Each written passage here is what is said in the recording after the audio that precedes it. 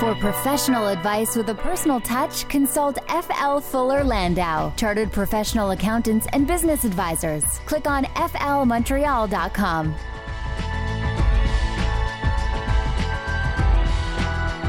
Good evening. Welcome to today's Entrepreneur, presented by FL Montreal, a program about the entrepreneurial spirit that drives Quebec business. My name is Dan Delmar, along with FL Montreal's Josh Miller. Good evening, sir. Hello, Dan. And this evening, we're going to talk booze a little bit. Pierre Mantha of Artist and Residence Distilleries will be with us, a new distiller here based in Quebec, and that is on the way. Plus, we'll be talking about bankruptcies with Patrick Sullivan, trustee at FL. That's a little bit later in the show, and lots more on the program. But first, as usual, Josh, some news and notes.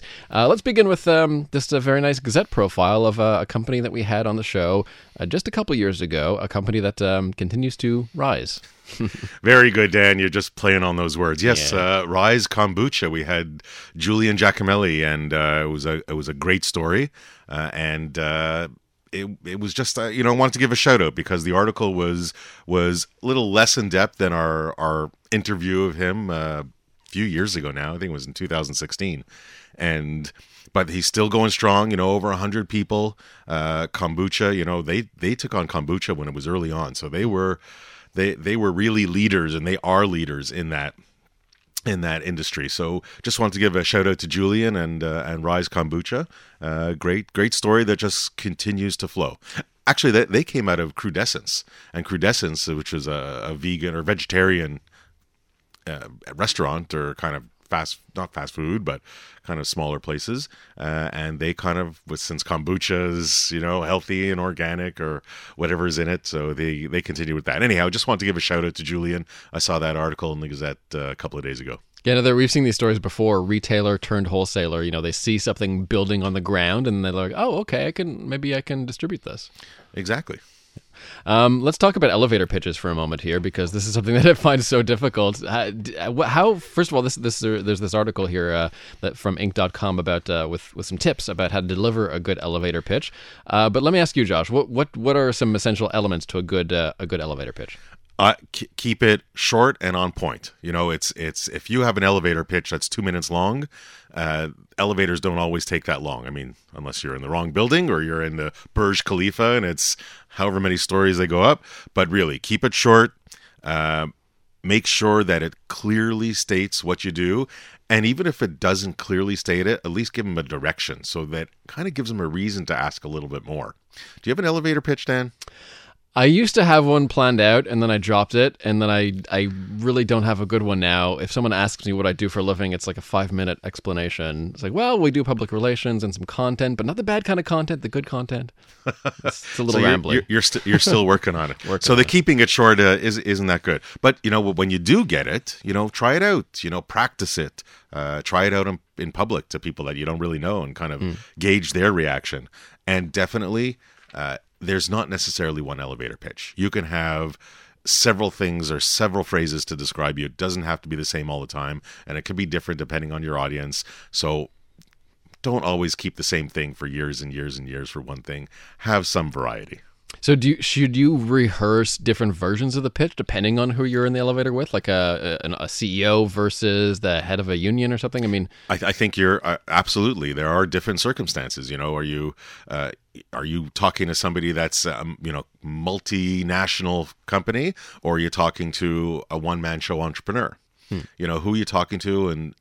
But practice with everything, any presentation. An elevator pitch is just like a presentation.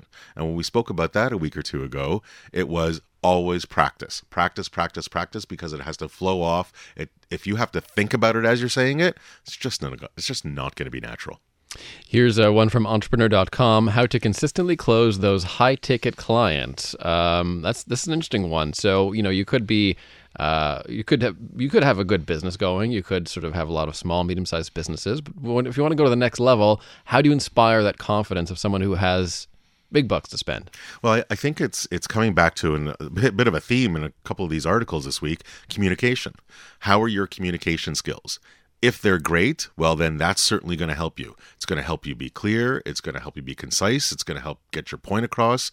But if you have poor communication skills, if you're always searching for words all the time, if you're always kind of and notwithstanding the fact that we sometimes do this on this program, if you have a lot of breaks and pauses and ums, well, then you won't be clear, and you're going to look like you're fumbling, and you're going to look like you're not exactly sure what you're talking about. So, and if you want to close a sale, somebody that is going to give you business, they want you to be confident.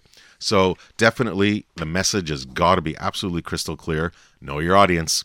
Who are you talking to? Are you talking again to a big multinational? Are you talking to a smaller company? Talk at their level. Know who is in the room at all times, just so you can. And if there's multiple different people in the room, then try to connect with a few of those different people.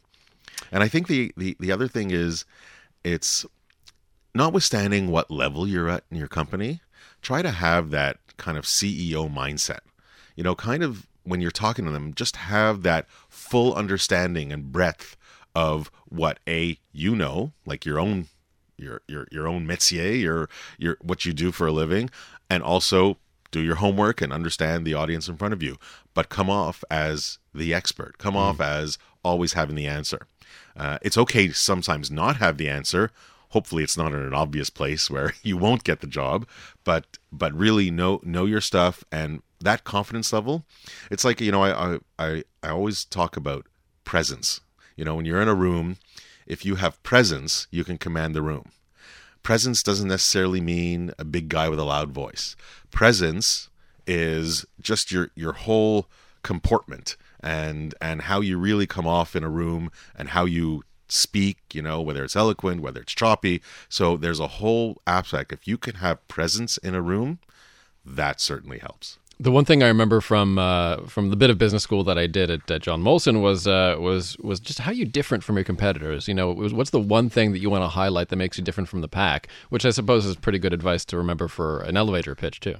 Absolutely, but it's also let them ask you questions. Find a way so that whatever you say, they can ask questions. A monologue does not help anybody sell. Interaction, interactive, thought-provoking, that helps. This from Financial Post: how your small business can win with big global markets, exporting made easier. This is becoming easier for more and more Canadians who even are in small business to sell to other markets. The reason I wanted to chat about this article quickly is that there are a lot of companies, a lot of businesses that sell outside of Quebec, outside of Canada. We've profiled many of them on the program, but they're still not enough. There's still far too many. If you look at, CFIB, the Canadian Federation of Independent Business, they do these polls all the time, and there's a low percentage, maybe about a quarter of businesses that they polled export. But there's no doubt about it, there is a huge world out there. We are 35 million people only, and just to the south of us, we're 10 times the population. Europe, we're definitely close. Asia, obviously there's a market. You have to understand it. It's not necessarily the easiest thing. There are some barriers, but there are markets out there. And if you only sell to Canada, while you can do okay, you will never do as well as if you get out there. And there are people to help. Export, EDC, Export Development Canada, they're there. Even the Trade Commissioner Service offices. People don't think of these consulate offices, the consulars, the consul general, and their trade commissioners that they have, that Canada has placed throughout the world. They can actually be a huge help. And they're not just for big companies. They have the ability to help any entrepreneur. They are on the ground, local on the ground, where you want to go to, and they can be a huge resource for people. And finally, from entrepreneur.com, 8 essential calendar management skills. This one is tough for a lot of entrepreneurs. How to get your time in order. It is, and everybody. How many times do you hear, "I don't have enough hours in a day"? Are you scheduling? Are you handling things right? We've spoken about efficiency in previous programs, so I'll kind of walk through a few of them pretty quickly. Consolidate. How many calendars do you have? Some people I know have several calendars, so consolidate your calendars. Create some type of routine. That's it says it. I don't really believe in that because it's almost impossible, depending on your business, to create a routine. But definitely eliminate the back-to-back appointments. How often do people say, okay, I have something at 9, then 10, then 11, then 12, then 1?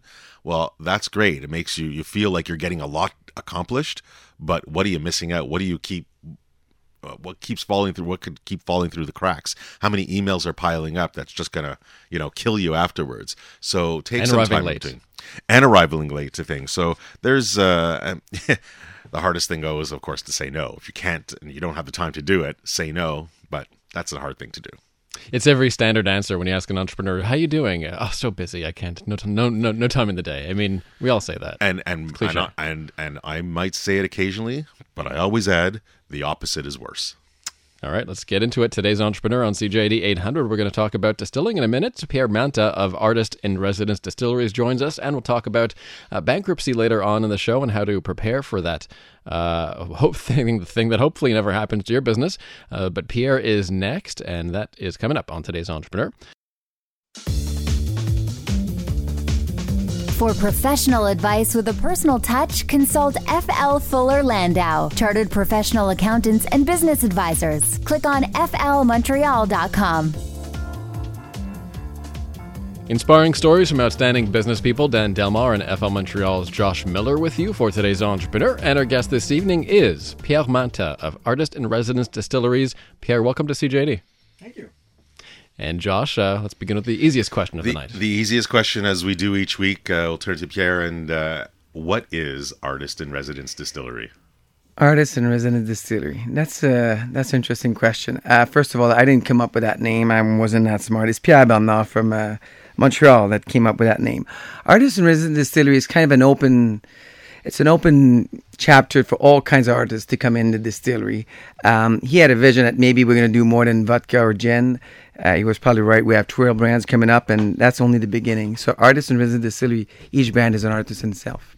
So it's not you that's coming up with all the recipes. It's other artists that are bringing in certain.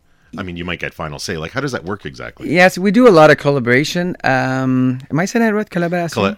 Collaboration. Yeah, so if I'm bad in English, sorry, I can't even speak French. Bon. So yeah, we do a lot of collaboration from the name of the brands, the label, the product itself. It's all kind of we're an open.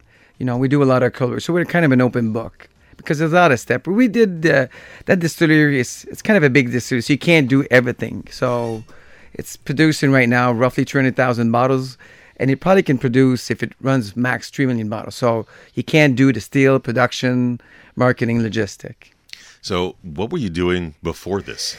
Before that, I'm a truck mechanic. I'm a typical redneck. So I like trucks. When I say truck, I don't talk pickups. I think tractor trailers. So my dad, his name is Pierre, so I'm Pierre. So I just did whatever Dad do, and I just followed him.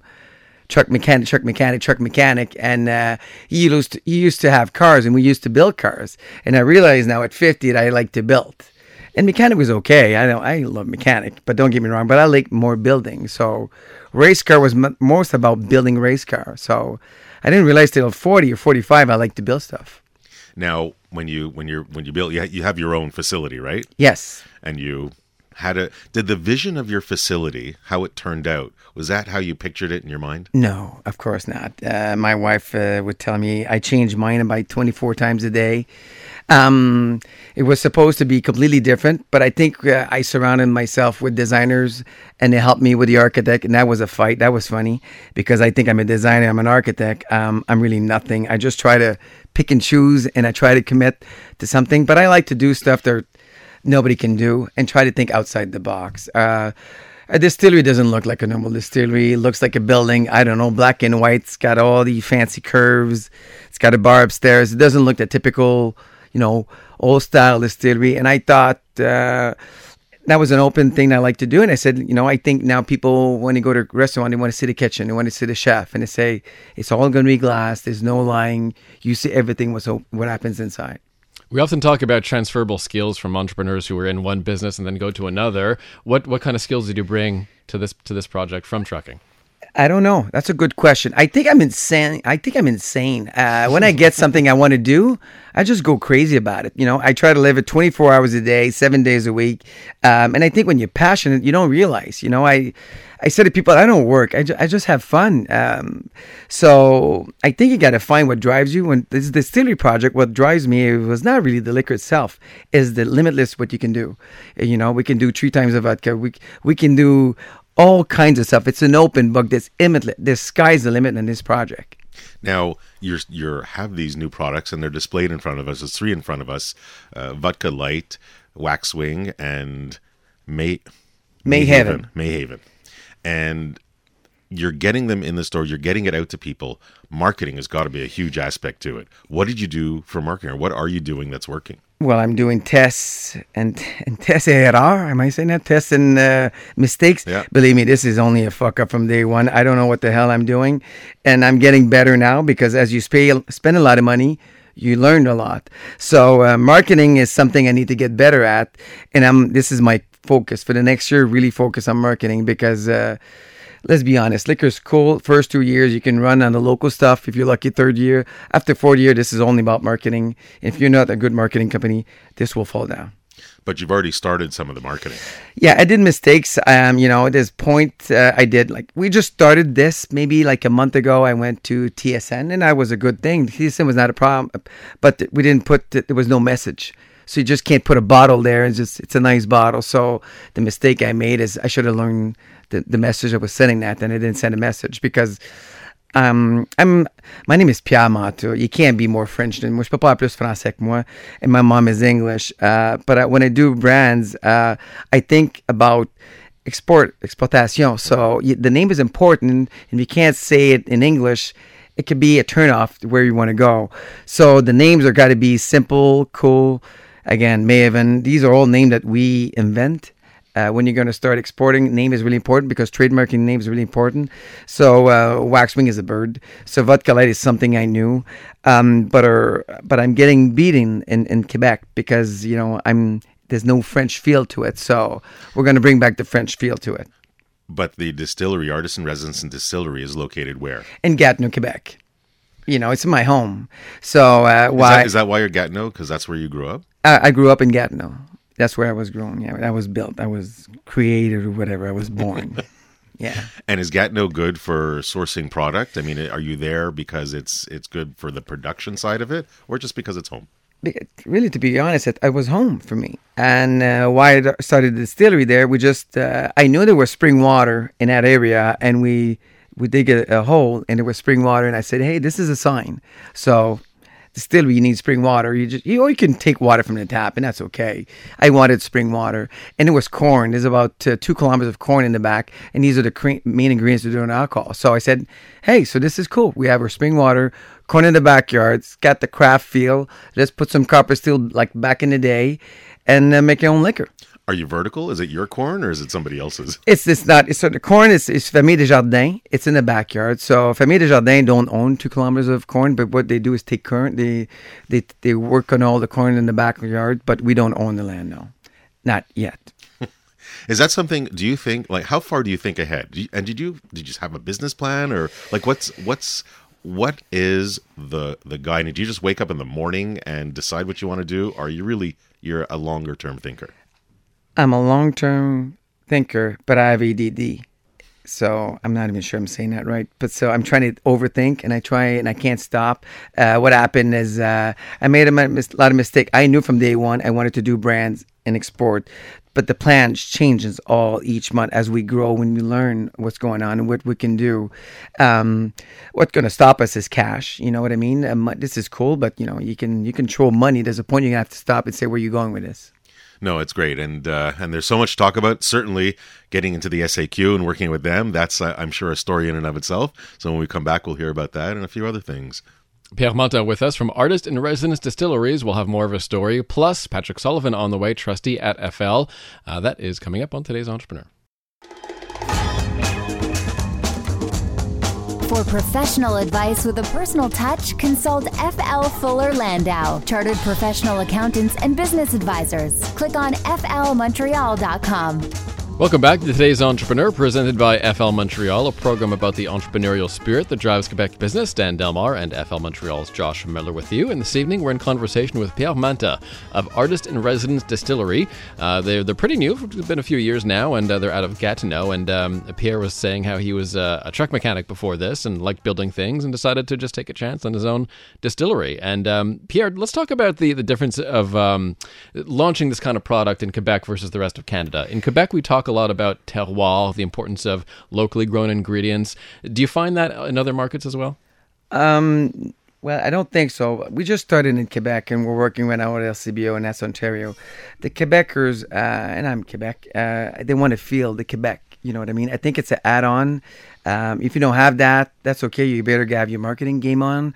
But if you got a French name, a French look, and you're French, I think you're really ahead of the competition. Now you're dealing with SAQ. Yes. What was that experience like? That was interesting, SRQ. There's a lot of logistics, but when you know SRQ, I think it's fair. I think they don't care if you spend $5 million or $5,000. They'll give you a chance. And no, we had over 50,000 bottles of vodka light. They're just going to take 2 pallets. They don't really care what you have, and they go to logistic wise. So I think it's fair. They have a good system. I think it's fair. I think it would go.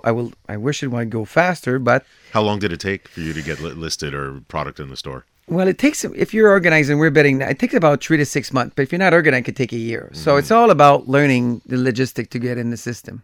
Did you have a contact there before you got there, or you really started from scratch? No, we had a Tecad. So Stéphane, I don't know, I'm not sure his second name. I'm bad for that. But Stéphane Tecad is, we met him a year ago, and he started a new agency, and he knew that. So you need an agency to help you to do logistics. If you just come in, do nothing, it will take you an extra year.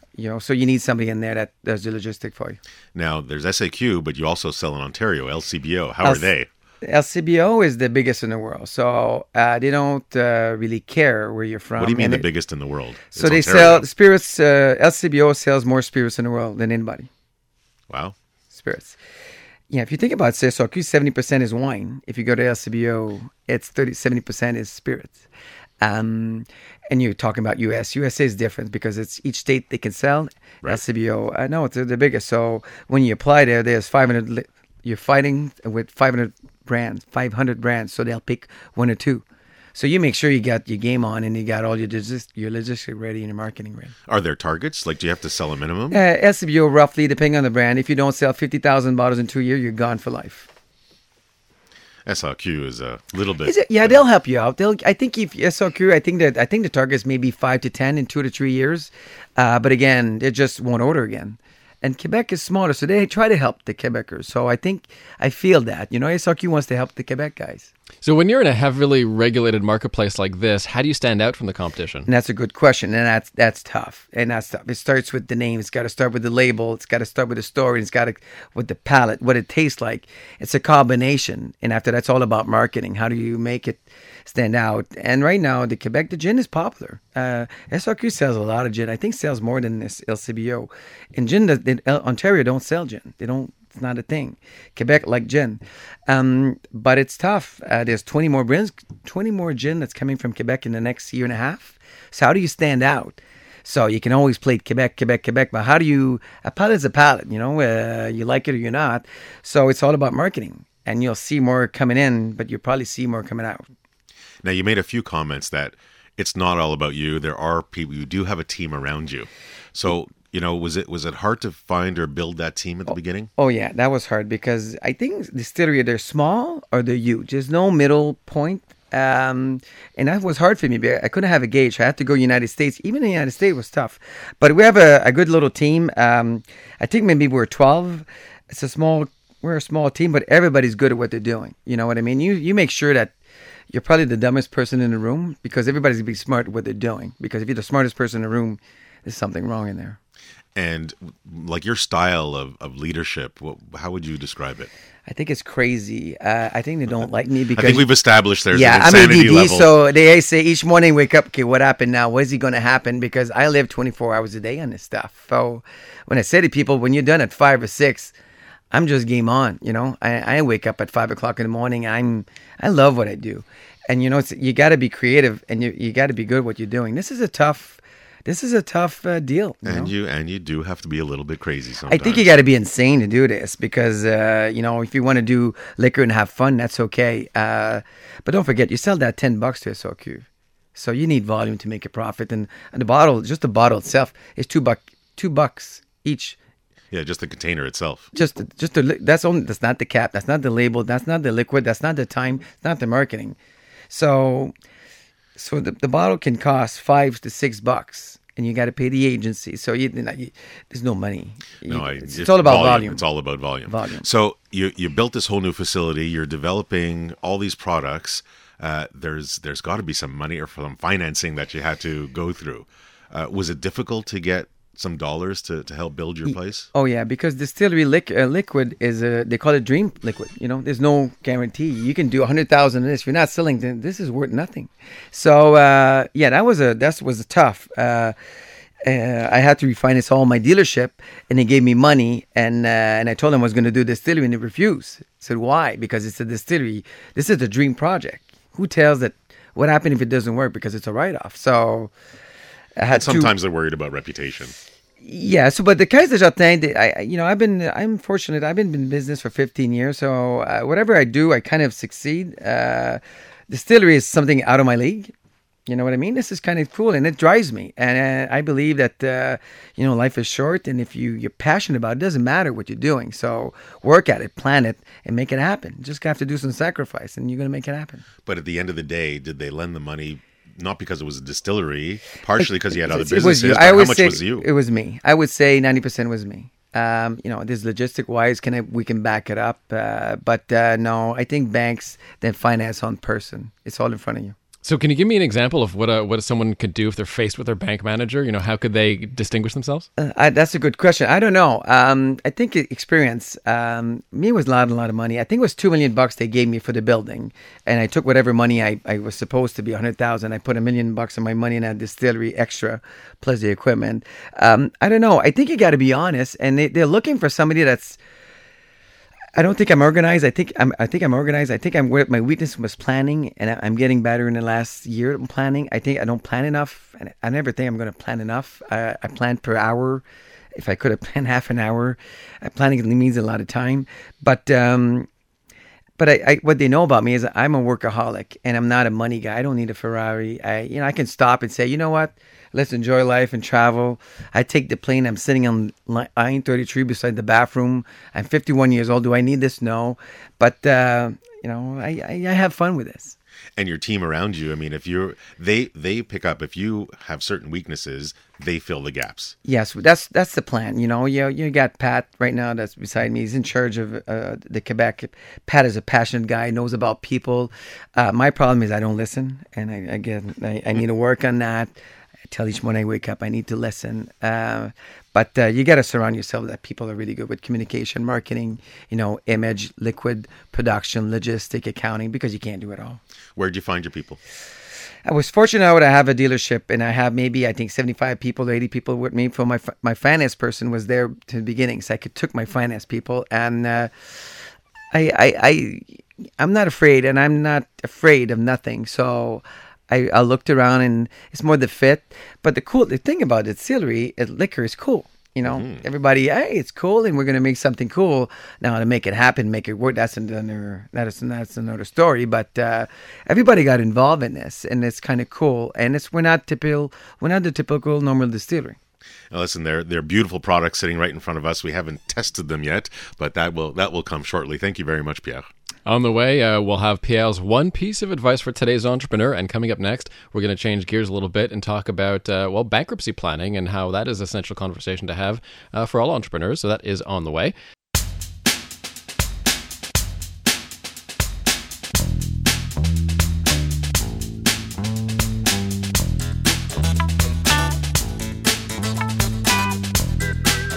For professional advice with a personal touch, consult FL Fuller Landau, Chartered Professional Accountants and Business Advisors. Click on flmontreal.com. Welcome back to today's Entrepreneur on CJAD 800. Inspiring stories from outstanding business people. Dan Delmar and FL Montreal's Josh Miller with you. Pierre Mantha is here from Artist in Residence Distilleries, and his one piece of advice for today's entrepreneur is on the way. But first, Josh, sometimes we have to talk about bad news on the program, and so Patrick Sullivan is here to talk about a bit of bad news. Sorry, Patrick. Welcome back. Good evening, gentlemen. Bad news. Bad news. I'm the bad news man. Yeah, but you look bright and shiny and peppy and smiley. Thank God. So that's a good thing. The end of a Monday. and nobody loves to talk about bankruptcies, but certainly they do happen. And whether it happens to you or it happens to a supplier or customer, it's also important to be aware because you might be absolutely affected. There's one topic that does come up pretty often when we talk about bankruptcies, and some people may have heard it, some people haven't, but there's what's called preferential payments. Can you describe first what they are, and then we can get into a little bit more. Okay, preferential payments, there's a few sections in the Bankruptcy and Insolvency Act that treat exactly that aspect of the business. I'm an entrepreneur. I know my business is having financial difficulties, but I have a few friends, suppliers that I want to sort of protect. So I'm going to make sure that these suppliers get paid, obviously in priority to the suppliers that I do a little less business with or I don't like them. The problem with that is that if the bankruptcy occurs within 3 months after I've done this, a trustee can attack those transactions and say to my supplier, hey guys, bring me back the money. This is when we're dealing at non-arm's length. If we're dealing arm's length, in other words, I transferred assets or I paid off a relative that the company owed money to, You moved your house to your wife's name. Oh, that happens too. We can go back 12 months in those scenarios. So typically what the trustee will do is he will investigate. He'll make sure that going through the books and records, hey, at this particular date, I owed so much money to this supplier. How come at the date of bankruptcy, I don't owe him anything anymore? Now, sometimes people will say, yes, but it's a key supplier and they put a lot of pressure. They wouldn't deliver. Doesn't matter. The Bankruptcy Act provides exactly for that. And it's no questions asked. We go to court and we get a judgment right away. So you're talking non-arm's length, and you're talking third party that is arm's length. Is it easy to distinguish between them? If you're not related to your supplier yet you're paying them off or paying them faster than other suppliers, does that come into play, or is that arm's length versus non-arm's length? No, arm's length would be closely related. In other words, family members or shareholders, those would be really the arm's length category. Non-arm's length, regular suppliers all the way. Obviously, the banks don't get affected by this. Okay, they will recover their money, and no trustee will attack that the bank got paid off. Now, there's shareholders can get paid dividends, or if they're working in the business, they can get paid a salary. And if you're getting paid a salary or you give yourself a dividend, is one better or not, or is one considered preferential payment or not? Dividend is definitely considered a preferential payment. Salary, if the books indicate that you were getting X dollars a week or X dollars a month in terms of salary, no questions asked, that will not be attacked. But if obviously all of a sudden you haven't received any money for the last 6 months and all of a sudden you get paid in full, doesn't look good. Does the entrepreneur or the shareholders have any sway about who gets paid first, or is that an objective assessment? What do you mean by getting any sway? Well, as far as liquidation and paying off the creditors that remain? Absolutely not. Okay. Once the company is bankrupt, it's the trustee's responsibility to take those assets and maximize the return on those assets to distribute according to the Bankruptcy Act. And I guess, at what point there can be pressure put on by suppliers? There can be, if you're trying to make some more money for the rest of the suppliers, you might have to pay off one so you can get the goods, so you can sell it, make some profit, and share with everybody. Where does that line get drawn? That's the fine line. If we can demonstrate that in order to generate substantial monies, we paid off that supplier because he was holding back the goods, chances are we will not attack those types of transactions. There's an economic reason also, because we still have to go to court to do this. So I don't think any trustees would attack transactions for $1,000 or $2,000. There's a minimum size of a transaction where we really seriously look at. In today's world, I'd say it's probably anywhere between $20,000, $25,000. So all the smaller suppliers that may have gotten paid, chances are they'll get away with it. And it's easier to find, certainly with technology these days, it's much easier to find where the cash goes in and out. Absolutely. I mean, we have access to bank records. We have access, obviously, to the accounting records, invoices, and whatnot as we take possession of all the assets. So it's pretty easy to go back 3 months and start looking at the books, compare it to what the monies came out and the checks, and then you can figure it out. And if it's wrong, of course, suppliers can just come in and say, well, you really owe me this. Your books are wrong. That can happen also, but I mean, technically, if you have a supplier at a certain date, 3 months prior to the bankruptcy, and all of a sudden he's no longer a creditor on your list, chances are there's room for discussion there. Something happened in between, and that's what we investigate on. Definitely lots to consider. Hopefully people never get there, but it's important if you're actually a supplier to somebody that's going bankrupt or a customer, then also good information to know. So thanks very much, Patrick. My pleasure. And as we approach the last moments of our show, as we do each week, we'll turn to Pierre Mantha of Artist in Residence Distilleries and ask you, Pierre, what would be your one piece of advice for today's entrepreneur? I would say find what drives you. Find what drives you and just make sure you plan it and just work at it. Very succinct, very correct. I think my takeaway, Dan, from this and listening to Pierre on and off air is, you absolutely surround yourself with the right people, but part of being an entrepreneur is being a little insane. So, and I think Pierre, he displays that beautifully. Thanks very much. All right, thank you, Pierre Mantha of Artist in Residence Distilleries. Thanks for stopping by tonight, Pierre. Thanks to Patrick Sullivan, as usual, trustee at FL, for joining us this evening. And Josh, next week we're going to talk about the entertainment business. Reflector Entertainment. Reflector Entertainment. Should be fun. Next, don't forget, next Monday night here at 7 on CJAD 800, and go to today'sentrepreneur.org if you want to consult a decade worth of entrepreneur profiles here on the show. So today'sentrepreneur.org for all of that, and we'll see you back here next Monday night. Have a good night.